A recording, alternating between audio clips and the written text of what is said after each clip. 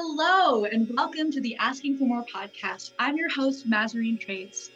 Our systems are broken and we need to ask for more, not just for ourselves, but for every woman that comes after us. If we're going to get through this time, we need to acknowledge the trauma of the last 2 years and realize there's no such thing as going back to business as usual. That means you need to learn to ask for more, and I want to help you do that. Why should you listen to me? Over the last 12 years, I've helped so many women ask for more in their work, ask for more from systems, and ask for more with salary negotiations. So I decided to put together this podcast and the Asking for More Mastermind. I have the lens of an extremely privileged, white, cis, queer, middle-class woman living in North America. What works for me may not work for you depending on intersecting repression. If I say anything hurtful or harmful, I'm always open and willing to do better. I love helping you ask for more. It's truly my calling, and I cannot wait to connect with you. Let's go.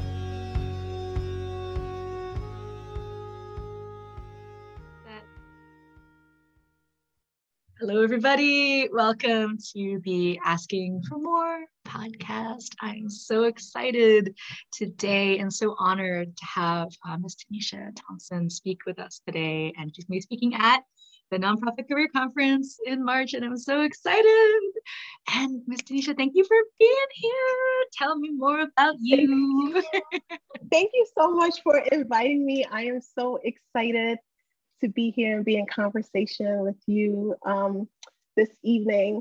I'm really excited about this nonprofit conference that you have coming up.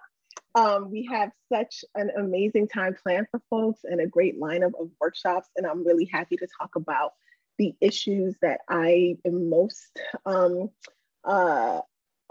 thinking of and working on right now. I am a nonprofit consultant, facilitator, and coach.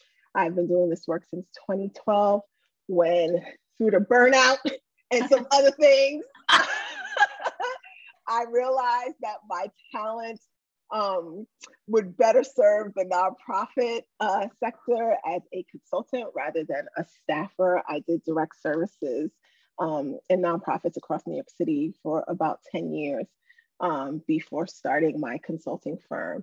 And so I am the owner of For Impact Consulting. We actually just went through rebranding, and after many years have finally stepped into a new phase of my firm. We are growing and hiring staff, but we are a social impact firm that is dedicated to repairing, building, and positioning nonprofit teams for impact and growth.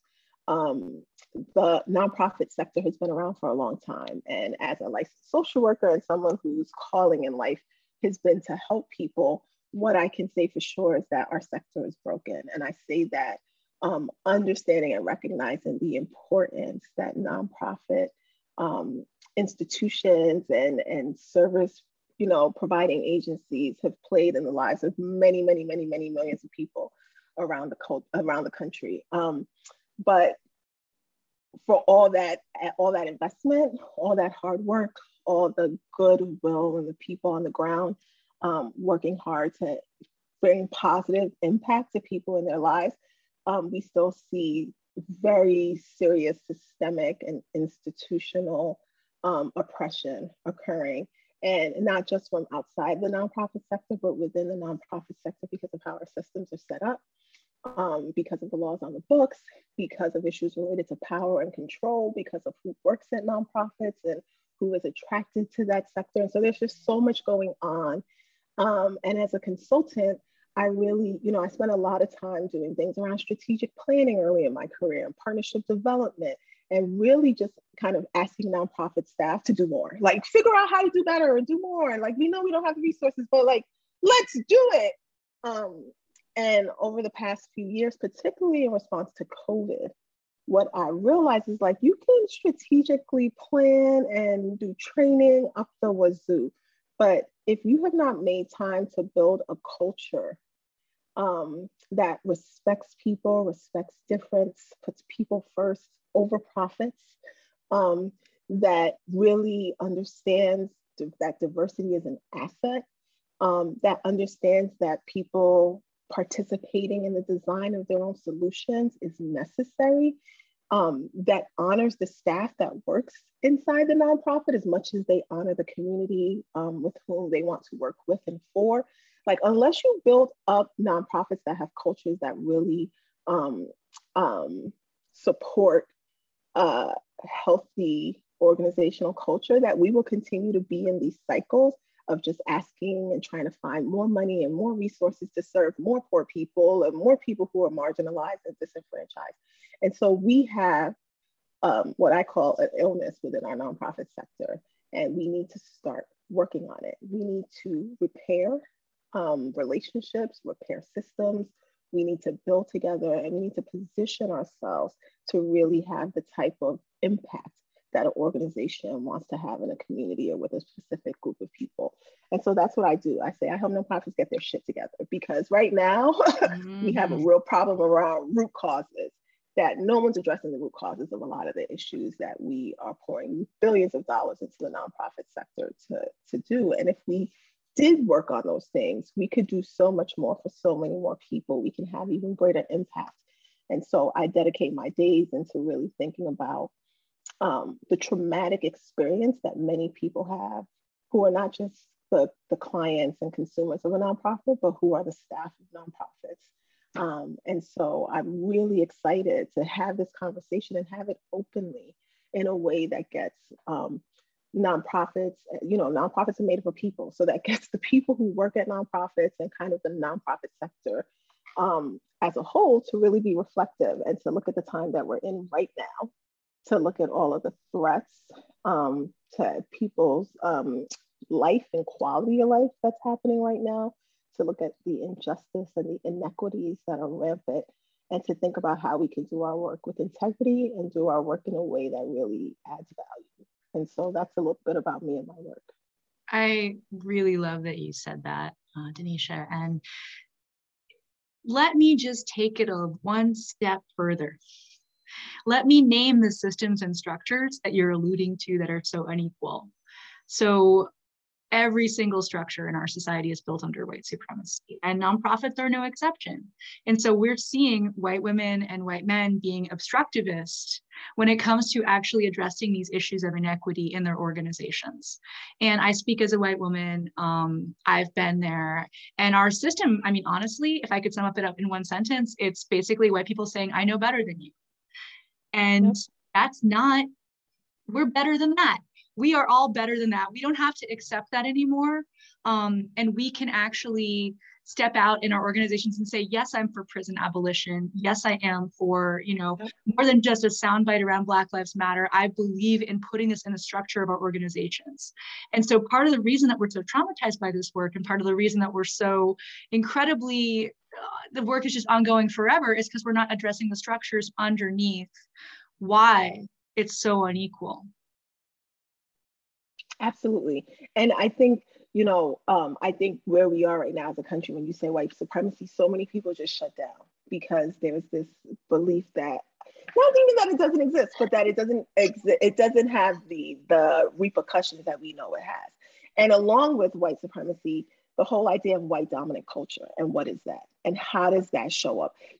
I'll give you a quick example. When we say things like professionalism, well, who gets to decide the rules on what's professional at this nonprofit? Who gets to say that? Who gets to say whether or not me with these big Black hoop earrings is a professional or not, right? And the crown laws and all of that. Exactly. My hair is in locks. So people will look at me and make assumptions about who I am, about my intelligence, about whether or not I deserve to be a part of a conversation, about whether or not I can be trusted, about whether or not I am a credible messenger when I'm speaking to the needs or what I'm seeing to the people in my community, right? And so I do think that and that, yes, is white people, but it oftentimes are people of color who are also have been conditioned to believe like that is the right way, right? Yeah. And like, that's what I have to do. So when I talk about myself, I say, I explain to my clients oftentimes that when we meet, I kind of say like, we're gonna have a crunchy experience. And they're like, crunchy, well, what does that mean? This is gonna feel different than experiences you have a lot of times with other consultants. And whenever you have a moment where you think to yourself, wow, I wouldn't have done that. Is that professional? I'm not sure about this one. I want you to put a pin in that moment and think about why. right? And understand that like, I am not going to code switch for you for us to have conversations. As someone who's had to do a lot of code switching throughout my life, which actually is really traumatic cumulatively, Yeah. I recognize that like it is a full-time job to have to be yourself, but then also have to transform and be like this alter ego in a space where you get your money, right? Where you make your livelihood. And what I say is that when I was in the nonprofit sector and I was really young and fresh out of college and grad school and I was trying really hard, you know, I wanted to make sure that I was the comfortable Black woman. Like, I didn't want people to feel like you are the angry Black woman. Actually, I got coached so many times by so many different mentors to say, make sure you're like careful about how you look and you don't raise your voice and you do these things 1, 2, 3, 4, 5, right? So that I could actually, in all actuality, become more white-like, right? Yes. Less like who I am authentically and culturally, but more like what white dominant culture says a true professional is. And so now that I'm in a position of power and influence and that I run a consulting firm, I don't code switch.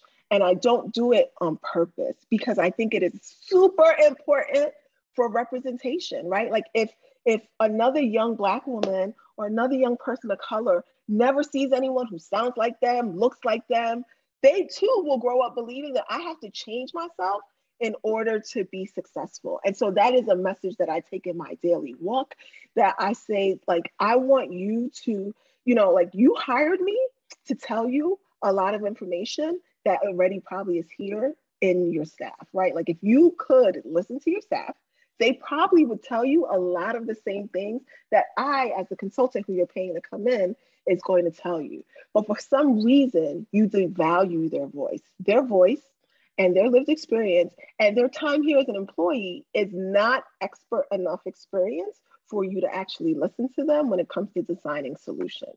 And so you are going to pay an outsider like me to come into your organization. And really, I think my role is to amplify the voice of the staff, to amplify the voice of the community members who were there and who know.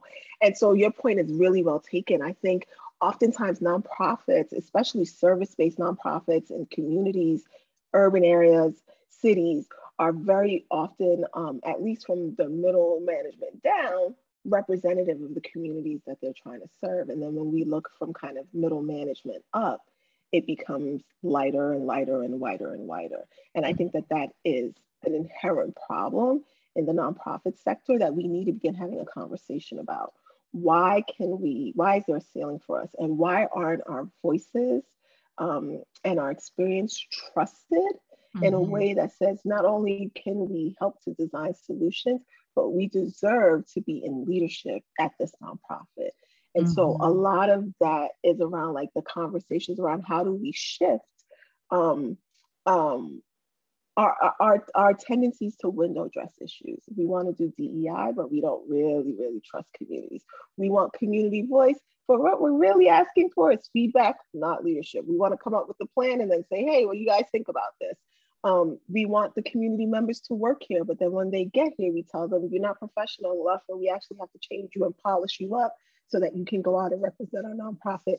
And so our mixed messages are very loudly heard by the staff and often in direct opposition to the values that we say we have as a sector and then as individual organizations, right? So if you ask an organization, what are your values? And then you ask the staff, well, what's the culture here? Many times I find that the culture at the organization is in kind of direct opposition to what the leadership will say are the values of the organization. And so we need alignment. We need a bridge between who you say you are and who you want to be and who you actually are. And like, how do we bring those things closer together? I love that you say that about culture. You know, I have a client who says, you know, culture eats policy for breakfast.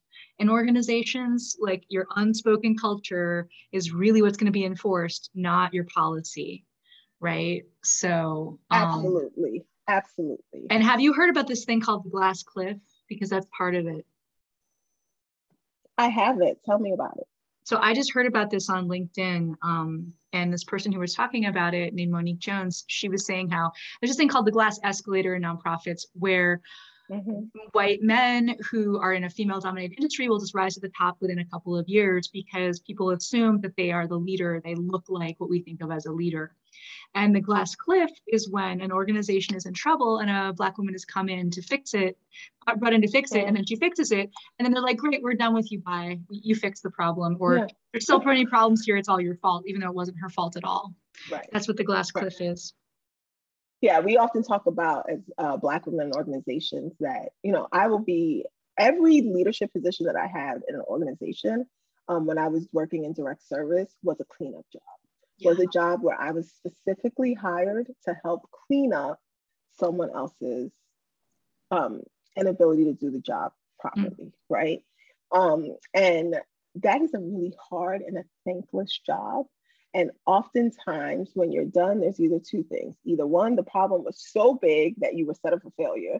And like, it really is more than what one person should be trying to address, right? Or like the organizational culture is so horrible that you have only, you know, your influence, your sphere of influence of what you can actually change is limited based on like all, you know, compared to all the things that need to be done. Or you clean it up and then they say, great, thanks, we're going to move you to this next department and now we want you to do more and clean that one up too. And so we often find ourselves in these positions where we do a lot of cleanup work, but still never enough where we can then be promoted to the C-suite or the leadership job, even though our talent and our commitment was used in moments of crisis to bail the agency out. And that happens over and over and over again. And it's completely like demoralizing. And it is another reason why turnover is so high in the nonprofit sector, because it gets to a point where you're like, what else do I have to do? You are in a constant state of trying to prove yourself. As a woman in the nonprofit sector, you are, as a woman in any sector, constantly trying to prove that you have what it takes to lead. And I don't think that that is different in the nonprofit sector at all. I agree. And that's why I call this the Asking for More podcast, because I really want to help women ask for more for themselves, for their communities, and from a larger structure that we exist in. And if people are just unconsciously replicating this structure, they should know that. And if they know that, they can start to name it and they can start to do better if they want to, right? But sometimes, you know, we know it and it's working for us, the people at the top, so we do nothing, you know? And so the system works as it's designed to, you know? So, I mean, part of me listening to you just thinks, gosh, what if we just burn it all down? That sounds faster than trying to fix this broken system. I say that all the time. I'm always like, burn it down, burn it down. Yes. We need to start. The whole entire system needs to be revamped and start restarted. And let's be real, whether it's from philanthropy and it's some nonprofit work, oftentimes, like, you know, it's the nonprofit sector is not a poor sector. There is tons of money, whether it's from wealthy donors or government, that are being poured into issues and trying to change indicators in communities across the country. And there is a reason why nothing's changing. In fact, in some places, it's getting worse. And so is it a problem of money and resources? Is it how our system is actually structured and set up? I always cringe when I hear a nonprofit, you know, talk about their mission and then talk about how many more people they served the following year, or the fact that their aim is to just grow and to like get more contracts and serve more people. And I always wonder, where is breaking the cycle on your priority list? I understand, like, you have this whole development arm and you're really focused on acquiring more and enriching yourselves as an institution, as an organization. We hear this word sustainability and fundraising and you want to be sustainable, but to what end? Because is your role really to provide and to put a Band-Aid, or is your mission really, like, your job really to put yourself out of business, to be working to reduce the number of hungry people, to reduce the number of whatever the issue is that your nonprofit is founded and kind of mission driven to deal with, right? And so are you helping to decrease the problem, or are you just finding comfort in knowing that you're going to continue to get funding for an ever growing issue, right? And like, have you already checked out and said, we're not going to actually help fix this, So we're just going to get as many Band-Aids as we can so that we can continue to keep ourselves in business.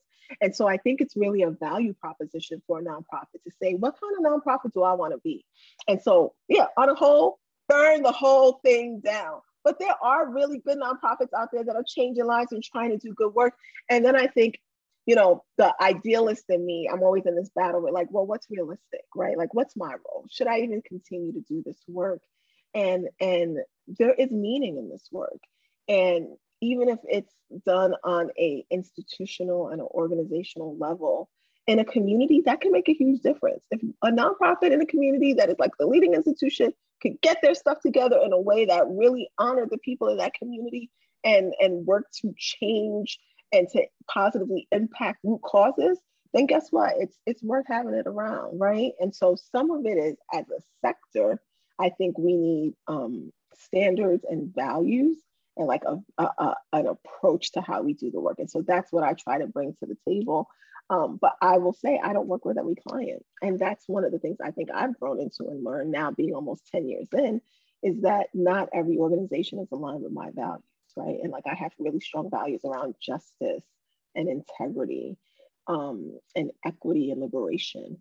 And some nonprofits will say that those are their values too. Most people, when you say that, nod and shake their head.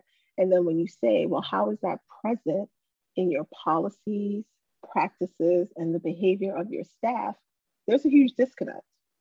Mm-hmm. And so what my commitment is that I work with nonprofits who really want to do the work, who really want to take the time to examine themselves, build stronger cultures, build, better cultures, build stronger teams, and to positively impact the indicators that are harming people in the communities that they serve. And so that's what feeds me and brings me great joy. And I find that for the people who work in nonprofits, that's what they want. They're tired of toxic stuff. They're tired of the cancer. They're tired of the mess. Most people who work in nonprofits are there because they want to help people and they want to do good work. And I think there are more of us than the others. The problem is when power and hierarchy gets mixed into that. And so some of that is like having executives at nonprofits who are trying this new approach, this real inclusive approach to leadership and decision making and finding solutions for communities. And then hopefully them talking to their colleagues and their, other EDs, other presidents, other CEOs, and saying, you know what, there is a way to clean it up. There is a way to address your culture. There is a way to have a conversation with your staff. And what I say is the art and science of behavior change. There's so much into what goes into changing a toxic culture. And oftentimes, I always say the tail follows the head. It starts at the top. There's not going to be an executive that's moving in this direction and the staff are going in the opposite direction. Like the tail, even if it's a squiggly line behind the head, the tail follows the head. And so it's really important for leaders to lead. And if a leader has the support that they need, I believe that they can be a part of leading a transformational culture change in their organization. And when you see that and you see that it works, and now you are competitive and people are looking to grant, you're not having trouble finding grants. People are coming to you because they can see the difference in the way that you're applying your work because there's results. And then hopefully that spreads like wildfire and you talk to your colleagues and they say, how'd you do it? We want to do it too. So that is my hope. My hope is that we are not an industry, a sector that is beyond repair, at least not completely beyond repair. But I do think that as a structure, as an institution, as a body of work, we need to start having some real heart-to-hearts and some serious conversations about the fact that oftentimes we are doing more harm than good or perpetuating the cycles that we desire to break. Yes, yes, yes. I agree with everything that you said. And I'm going to add one more thing. People don't yet know about, what does decolonize mean? What you're asking for people to do is basically decolonize their thinking, decolonize their organizations, because that kind of rapacious, bigger is, it's not only like white supremacy, right? But it's also how cancer grows, right? It's also how, people think of, success in the dominant culture, in white dominant culture. So I really love that you brought that up. And if people want to learn more about how to disconnect from that and do less harm in the organization, definitely check out dismantlingracism.org, Okун's whole PDF about, anti-racism inside organizations, like, how to have antidotes to daily behaviors and how you normally do things is a really good tool.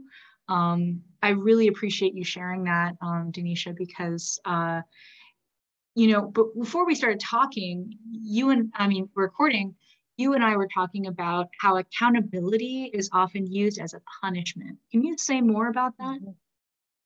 Absolutely. So, in part of my work of what I do is organizational development through team building and capacity development around conflict resolution. What I find oftentimes when I go into organizations and have conversations with folks is that the problem isn't actually the work.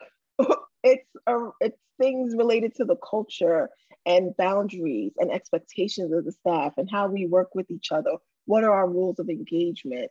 Who gets to show up and who gets to cancel a meeting? It's like all these internal things that actually become barriers to people being able to do their work and move the needle. And so we have conversations, and oftentimes what ends up happening is that we'll say, so let's do an org assessment. Let's talk about what's going on here. And the people will often look out and point out, and it's this person or this leader, or they need training, or the supervisors suck. And it's, all these things. And so when you say, well, what do you need? What kind of training would you need? Like, well, I don't really need training. I think the supervisors need training. And there's a misplacing of blame. There's a lot of pointing of the fingers. And so what I help people to understand is that, like, even if everything you're saying is true, at some point, you have to think about like having a reflective moment and thinking about yourself and how you show up and whether you are contributing or not contributing to the toxic culture. And so, for example, so people say, well, I don't really get into the mess. Well, have you ever tried to have a conversation and like bring it up in a way that your team could, find some alignment or find some agreement, or say, we want to put something in the parking lot about our org culture and about our boundaries and about expectations and how we talk to each other? Are you helping to advance the conversation? Or are you saying, you know what, I'm just close, do my job, get my check, and like, I don't want to be involved, right? Because that's a choice to not participate in the development of the organization, to not say anything. And so I tell people it's really important to think about like accountability. And when we say accountability, people often say, yeah, I can be accountable. When I do something wrong, I'm accountable. Or we want to make our staff, people talk about hiring me, they often will say, we want to make our staff accountable. We want our staff to have more accountability. And what I try to help people understand is accountability is something that comes from a person, comes from within, right? Accountability requires someone to say, I did something. I was either made aware that I did something or someone's acting funny with me, so I think I did something. And I want to understand what I did. I want to apologize or atone for what I did. And then I want to think about how we do things differently going forward so that we both can repair or heal from this situation, right? So there's like steps to conflict resolution, steps to moving forward and to not allowing something to fester and become a problem. But you can't force that. If you force it, it's punishment. If you force it, it's just like giving someone consequences. I'm just going to write you up, or I'm going to tell, or I'm going to request a meeting. And you may do all those things and something may happen. There may be some consequence, but that's not accountability. Accountability does not occur until a person in themselves accepts that I could have done something differently. Whether or not I intended for it to happen this way, or I intended for someone to get hurt, whether or not I agree that this is what happened, what I do want to do is acknowledge that I'm being told or informed in some either verbal or body language way that things are not okay. I want you to know I see that. And I am willing to do something to get us past that. That is what true accountability is. And so many people are uncomfortable with that. They will avoid colleagues who they know of, like, stop speaking to me for some reason. I'm just going to avoid them. Or they'll talk to other people about it. Or they'll say, well, I didn't mean to. Or they'll say, well, I said sorry and I don't know what else I have to do. And what I try to help people understand is like, you're taking pieces of the conflict resolution of the steps, and you're doing one piece here or one piece there, and then expecting to get the end result of resolution and restoration. You cannot get to healing and restoration unless there's been a full acknowledgement. So like there's a recognition that something happens. There is an apology or an offering of a way of trying to understand what can we do to make this better. There is an agreement about ways to move forward. And then there's some follow-up conversation to ensure that you maintain a connection and that this thing doesn't become a permanent roadblock to you all being able to work together. So we build those skills, and like really you can't force accountability. And I think that is one of the major misconceptions, is like we can force other people to be accountable. No, you can't.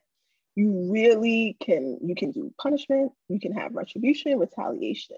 But for teams to really work well together and for teams to be able to go through conflict is normal. We also want to normalize that. I think some of the misconception is that we shouldn't have conflict. Conflict is normal and it's healthy. In fact, groupthink has been responsible for some of the world's worst atrocities. And so conflict and being able to think differently and have an exchange of ideas is so critically important to ensuring that the most brilliant idea bubbles up to the surface. And so we want people to not run from conflict, but we want them to deal with it in a healthy way that isn't toxic or harmful to their colleagues. And so, yeah, accountability has to come from within. It is hard and it takes a lot of practice. We are defensive beings by nature. And so a lot of my work is helping people to lower their defenses and to be okay with being human, to be okay with not being perfect, to normalize the fact that you're going to make a mistake and you may step on someone's toes and you may do something wrong, but there is a way to recover from that. And there's a way to restore connection and relationship so that it doesn't negatively impact your work. I really appreciate you saying that, Tanisha, because what you're doing is you're actually also calling out those pieces, again, from dismantlingracism.org with white supremacy culture, which is perfectionism, only one right way to do things, as well as, punishment culture, right? Instead of ask people to come back in relation to people. And on top of that, fear of open conflict and a total, what's the other one? Oh yeah, right to comfort, right? So a lot of people feel like they have the right to comfort, which means they don't have to actually address an issue that they caused or they were a part of. And the fear of open conflict prevents them from actually facing that colleague and saying, I'm sorry. And, taking, ownership and accountability for what they did. And I'm no better than anyone else. I just want to say that I very much grew up in this, just like everyone in this culture did, and I'm working on it. But I really like how you had that nuanced, definition of accountability, because there does have to be apology. There does have to be acknowledgement before you can have relational repair. And if one of those isn't there, you're not gonna get anywhere. Right. And I think people get really comfortable with the acknowledgement part. So people will say to me, well, I said I was sorry. And it's like, that's step one. There's several other steps to get to healing and restoration, right? And like to a point where this is not going to be a wound that continues to stay open or get triggered down the road when something else happens. So how do we actually heal the wound so that it doesn't become a domino effect where like next time, this person is not just mad about what happened that time, but they're mad about what happened this time too, because you actually never made the arc from getting past the I'm sorry. I'm sorry don't solve everything. If I walk through the door and I step on your toe by accident, yeah, I'm sorry might solve that. If I display microaggressions to you, or if I lie on you or betray you, or if I step on your toe and it gets broken and now you have to take time off of work and like go to physical therapy because you have like, I'm sorry is not enough. There's a scale of like when I'm sorry should end something. And the problem is that most people think that's most of the time, and it's not. Most of the time, in order for the person who feels aggrieved to move on, they need more than just I'm sorry. So that's the acknowledgement piece. And acknowledgement is usually the easiest piece. We can get people to say, I'm sorry. But how many times has someone said you're sorry and you're like, no, you're not. Like you're literally just saying you're sorry because you're saying the words, but you are not truly sorry. What that person is trying to say is, I hear your acknowledgement, but I don't feel your accountability. That's the missing piece, right? It's when acknowledgement gets connected to accountability. And when someone sees accountability, then you can start to heal and then restore, right? Like, so it's a continuum. And oftentimes we want to get to the I'm sorry. Some people have trouble getting to step one. I'm sorry. No one ever, I don't want to say sorry. I don't want to say sorry. And then you work with them and they're able to get to the I'm sorry. But that doesn't really translate to behavior change. That doesn't translate to next time before something happens, I'm going to critically think about this and use what I learned in this experience to do something different. Or I'm going to sit with you and we're going to set up our professional boundaries. And I want to get to know you and know what makes you tick. And you're going to know what makes me tick. And we're going to try not to like step on each other in that way, because like we're human and we're different and it's okay. We both get to be who we are, but let's have that conversation so we know how to better work with each other. So that needs to be normalized in the workplace. Those are the conversations where we always feel like we don't have time for, and we do meeting after meeting after meeting, but we don't spend time getting to really connect with people so that when things do happen, when conflict does arise, that you can depersonalize it and know you're not out to get me. Because actually we have these conversations on a regular basis. And like right now, I might be a little pissed off at you, but I know you're a good person. And I know you're just trying to do the right thing. And we just disagree on this thing, but I'm not going to take this personal and it's not going to affect our work. Right? Like, how do you build relationships with your colleagues like that, that are healthy, that honor everyone's individual differences and ability and ways that they show up, that sets professional boundaries so that people get choice and understand, like, I might do this and piss her off because I know she don't like that, but like I have a choice, right? And then you can deal with the consequences of that. But like, I do think we need to spend some time, particularly around COVID. Like, so much turnover has happened in organizations. And people have not been able to be in each other's presence, feel each other's energy. Like little things like someone holding the door for you when you're walking into your building and they see you with bags and they hold the door. That helps to create connection and bond. Bumping into someone and taking their photocopy out the machine by accident and having to go give them and say, oh, I printed my stuff and I realized I had you. Oh, by the way, how's your kid doing? Like, we don't have those opportunities right now. And so I do think that conflict becomes even more amplified because people see the conflict, they don't see the person. And I think in my work, what I'm hoping that we can do is like we'll do real people-centered work.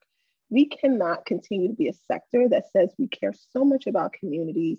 We invest all of our time and our effort into honoring communities, into strengthening communities, and then we treat our staff like shit. Like, it just does not, it is not aligned. Your staff, if they are traumatized and not well and working through toxic culture, are never going to be able to show up for the community in a way that is aligned with your organizational values.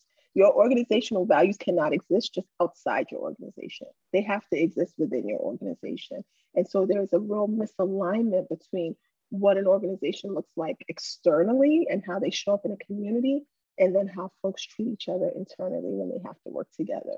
And I believe that until we start dealing with some of those root causes around culture and organizational expectations, and really drawing clear lines that are connected to values and how we show up and treat each other, that we will continue to have organizations that are not actually changing the landscape out there for so many people who live in communities where they are being marginalized and excluded.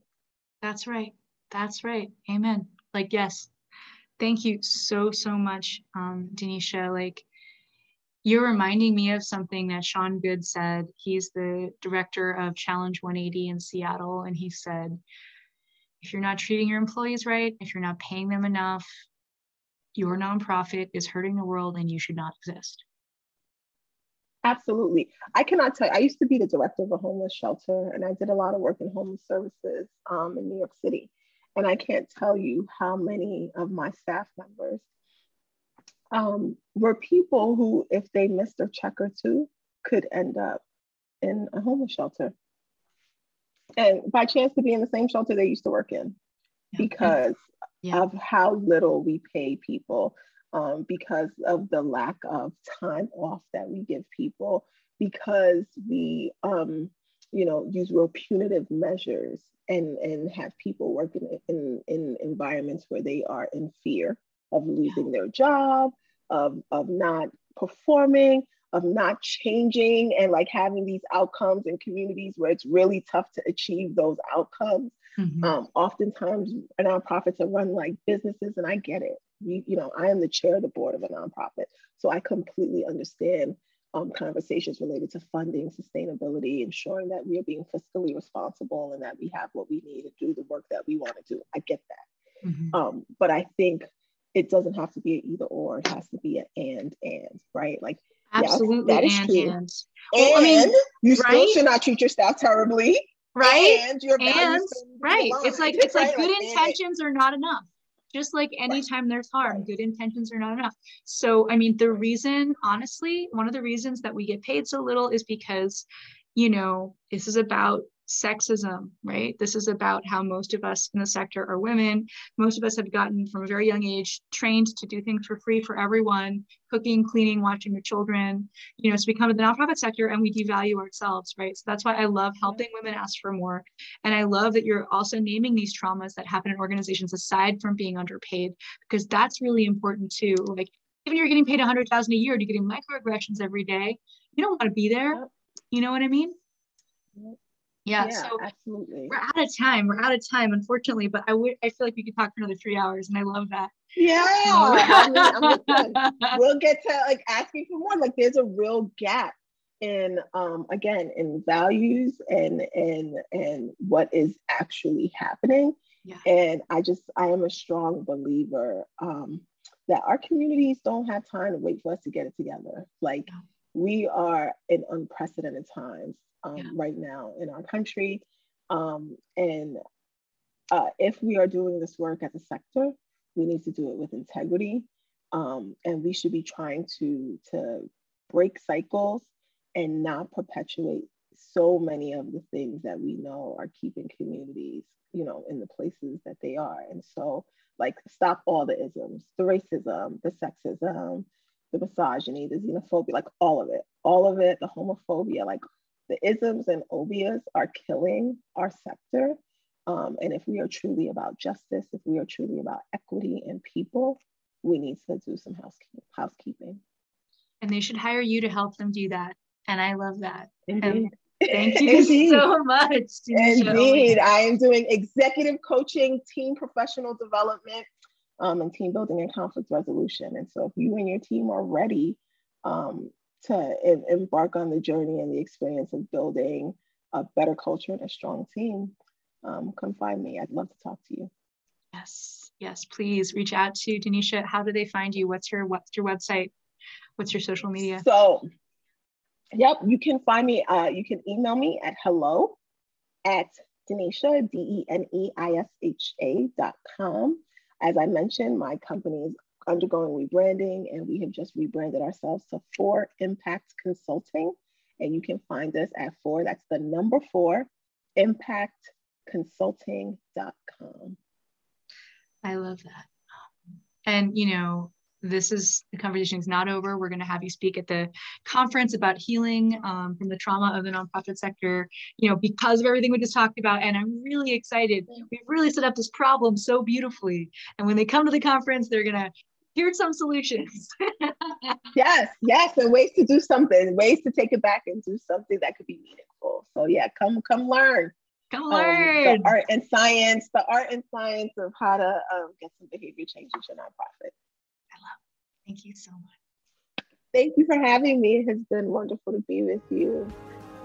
That's a wrap. Thank you so much for listening today. If you like today's show, please share it with another woman in your life. Go on iTunes and Apple Podcasts and leave a good review. It always helps people find us. And if you'd like to learn more about asking for more, I have a mastermind called Asking for More. If you go to askingformore.com, and I'd love to invite you to join us. So feel free to go check that out, and see you next time. The Asking for More podcast was produced by Javelin Consort of Contessa Digital, and the intro and outro music is Brastronaut Bounce.